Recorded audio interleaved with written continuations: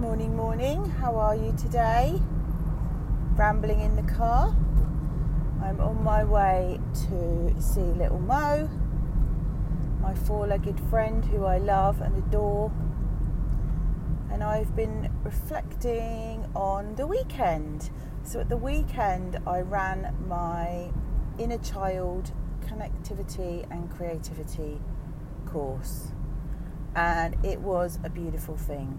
And it was a long day. We did 10:30 till 5:30, and I'm reflecting on whether that's too long for people to be in that energy, although I do think people got a lot from it. It was a bit of an experiment because what I hope to do is integrate those activities into the Wild Heart Book Club. And I definitely need to make the Wild Heart Book Club a longer programme. So Sunday's workshop was very intense, and you can do intense bursts of learning and healing and growing, but really what the inner child needs is slow, steady and spaced out over a period of time. Unfortunately, the healing process is not quick. And the reason people want it to be quick is because they're sitting in all their shit as it comes up and it doesn't feel very nice. And because they haven't got the emotional literacy to process that. And that therefore if someone comes to work with me, I really would like them to work with me for 6 months to a year. I mean, I've been healing for 20 years. And I'm still dipping in and out of seeing my therapist and doing courses and reading books. I know that I'm in this game, that's my job. But I do think it's a constant unravelling of the self and understanding the story, and you may visit things many, many times and the same things will trigger you. But what will happen is you'll get more space between you and the triggers, I think. I think that's how you know you're healing. Like, you get triggered, you think, oh, I'm here again, I know what this is, and you're able to get yourself out of it quicker. So knowing your triggers is really helpful, and knowing what your stress responses, your fight, flight, freeze or fawn is really helpful, and you'll probably lean towards one of those primarily. And I think the hardest one to work with is freeze. Because, if something's frozen, it's stuck. And that's why the journaling and the creativity and the inner child work all together is really powerful if you get stuck. Because it taps into the unconscious part of your mind, not the thinking brain. So the other day I was coaching a client and we were talking about a brick, and I said, we got stuck on the analogy of a brick, and I said to her, why don't you draw the brick? And she went, I don't need to draw it, it's a brick. And I thought, yeah, but you do, because if you put the pen, and I said to her, yeah, but engaging the pen on the paper is going to pick up a different part of your brain, it's going to take you out of the triggered state that you're in, give some space between you and whatever's going on in your internal world, and then we can unpack it from there. So always drawing and writing allows you to come at it from a different space.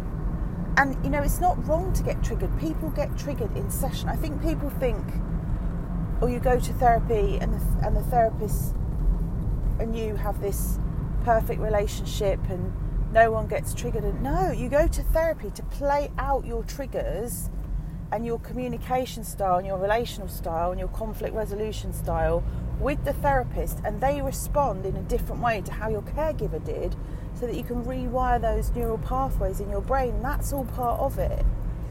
And so if you do get triggered, go to your therapist and say, at the end of the session last week, I felt like this, I want to explore it with you, or I didn't feel great after our session last week, or when you said that last time, what did you mean by that? Or when you said that, I heard this and it made me feel like that. And then the therapist has got something to work with. And the therapist, a good therapist, is trained to be the good enough mother, to come at it with empathy and gentleness and compassion. And that's how the trust is built, and that's also why you need a long time to heal. because there'll be some people that are self-healers. It's great if you're healing by yourself, but there'll be some elements of the work that you will need to repair with a secure, trusted person. Because a lot of our wounds are relational, and we have been left to sort things out by ourselves, and we've become hyper independent. And letting other people in and learning to trust other people is part of our healing. So there's a few things there that part of your healing. You've got to learn to sit in the shit. That's the hardest bit. I'm not saying it's easy, but just know that when you're triggered, that it's good. It doesn't feel good, but it's good because your body's remembering something, and now it's time to heal the thing it's remembering. So you need to learn to do that, and then it's needing to learn to trust and being in relationship. And I know I'm not in an intimate relationship. I don't have a partner. I obviously have lots of friends, and I'm having my intimate relationship, as in emotionally intimate, and with my therapist, so that I can learn how to be in relationship, in a healthy relationship, where I get to speak up and say, hang on a minute, I feel like this, or hang on a minute. And I remember I said to her recently, I said, oh God, I've done this story to death. And she went, I said, I'm sorry. And she went, don't apologise. She went, I love hearing how your story is transforming over the years that we've spent together, and how you now see yourself differently in that story. You stop seeing yourself as a victim, which you were as a child. You had no power, you had no choices, and you start seeing yourself as an adult, and you become more adult and less childlike. I was explaining to a client yesterday about when the inner child is out, when the inner child first comes out, and you start to recognise your triggers, you're actually completely blended with the inner child, and there's no adult you there. So you do need a therapist to walk you through that and to point out to you what's going on. And they will challenge you, but hopefully they'll know when to challenge you. So I don't challenge a client till I feel like that trust and rapport has been established. Certainly not. And I'm also very mindful in the way that I challenge them, because I'm aware that they've probably been blamed for everything, and they blame themselves, and they've been made to feel wrong about everything, and that triggers a lot of shame in them, makes them feel silly and small and pathetic, as one client explained to me the other day.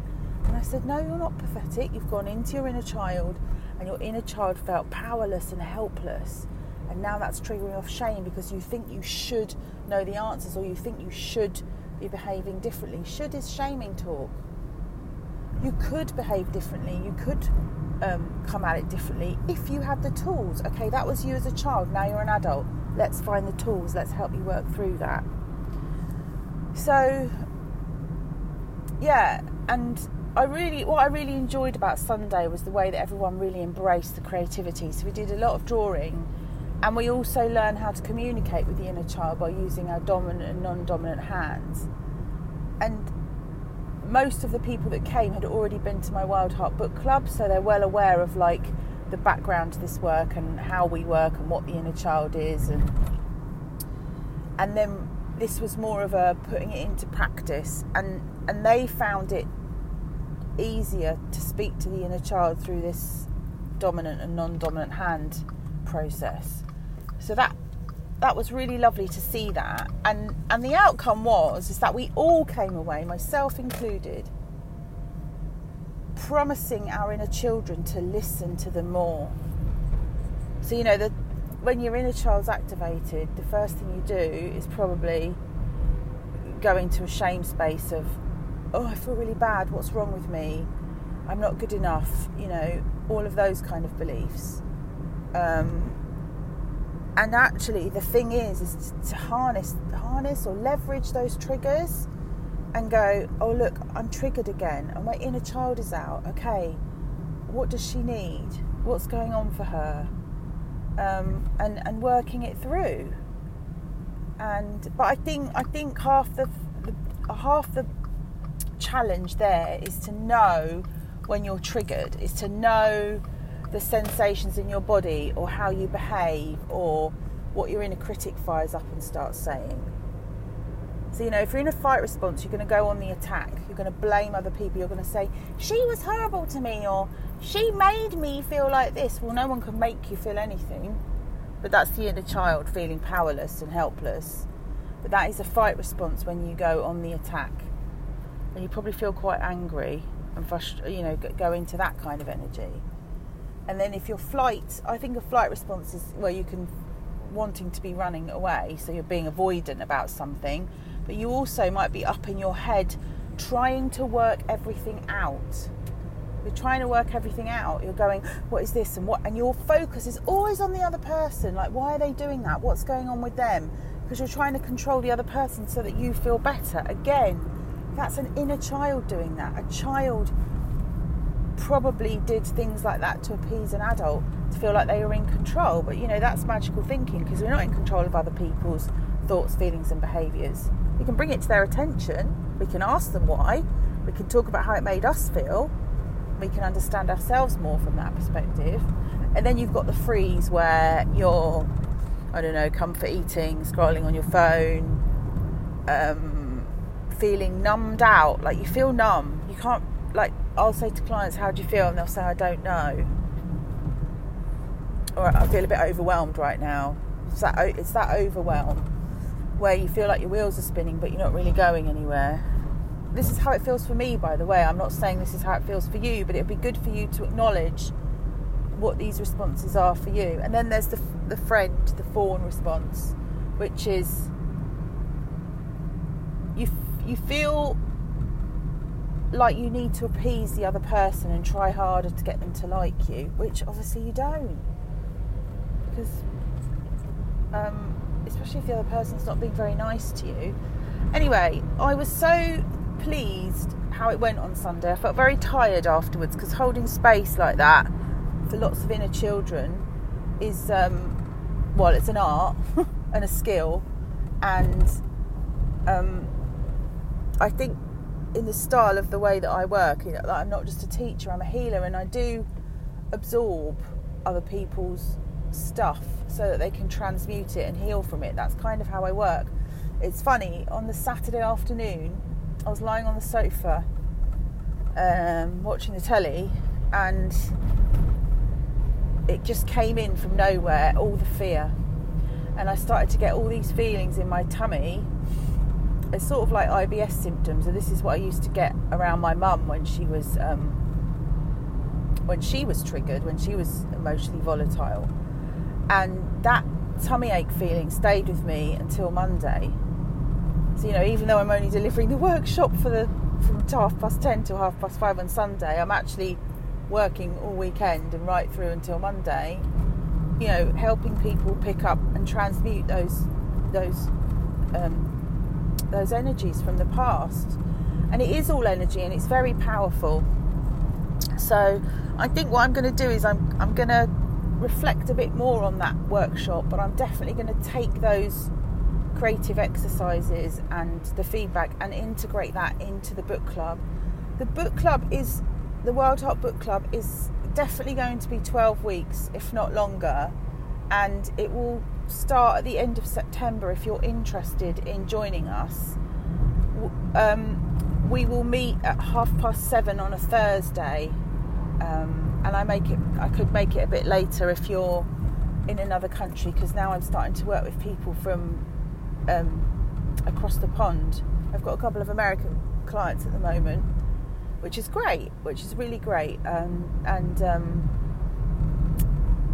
really pleased about that. So if you'd like to join us for that, you're very welcome. I'm aware this ramble's kind of turning into a whole podcast episode, but that's okay, because I'm in the car and it's quite nice to talk it through with you. And then the Wild Heart Book Club will then become quite a solid piece of work for people, and then I'll probably run You Got the Love again next year, maybe at the beginning of next year, because that's a nice way to start the year. And also I was thinking about Woo and Wisdom. So I don't know if you remember Woo and Wisdom, but Woo and Wisdom is just like a drop-in session where I give readings to people and we talk about the podcast and people can ask me questions, and it's all the icky bits of healing, all the stuff that people don't really like to talk about. And it's only for an hour, and we did it once and it was really successful and people really enjoyed it.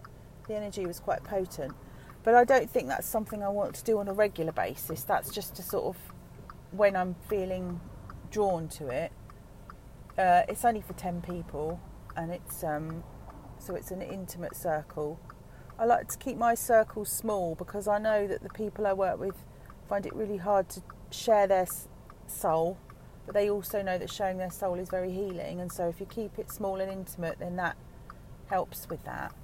But Woo and Wisdom is, I've decided I'm going to do that again for Halloween on the 31st of October, because we will be able to feel that Halloween magic when the veil between our world and otherworldly realms is lifted or is very thin, so we can tap into that energy.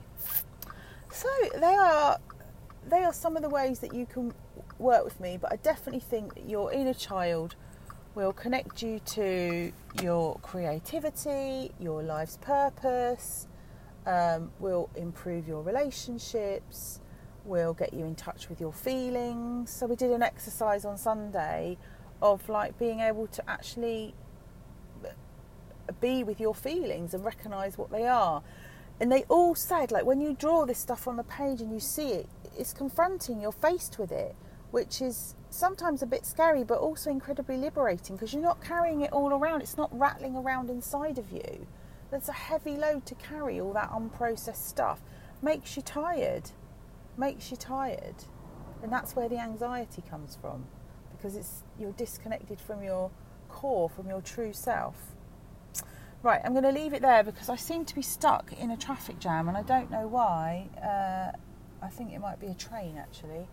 So I will catch up with you soon. Take care, see you in the next ramble. Bye for now.